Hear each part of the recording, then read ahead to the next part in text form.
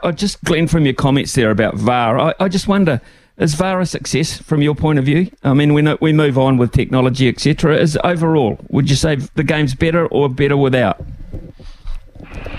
For me, it's better without, because sometimes it works and sometimes it doesn't. Yesterday it didn't work.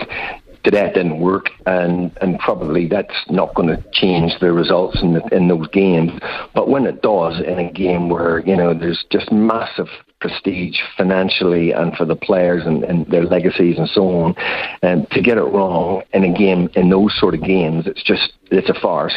The problem with the whole penalty rule now, anybody that gets in the box, if they can't see the goal, they just shoot direct into the player and hope that he puts his hand out slightly, and then you get a penalty. I mean, it's just crazy. They've got to try and rework that rule, because players now are just sort of trying to play for penalties when there's lots of defenders in there. So look, for me, no, I think the game was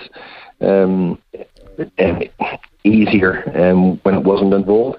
I think they could make adjustments to it. They could change the penalty rule and maybe talk to the supporters at the games and tell people what's going on, because we're all standing waiting here for VAR to make a decision and overrule the referee, and we don't really know why, because we see on the TV that it looks completely the opposite. So yeah, look, controversial, and I don't think it's really helped the game.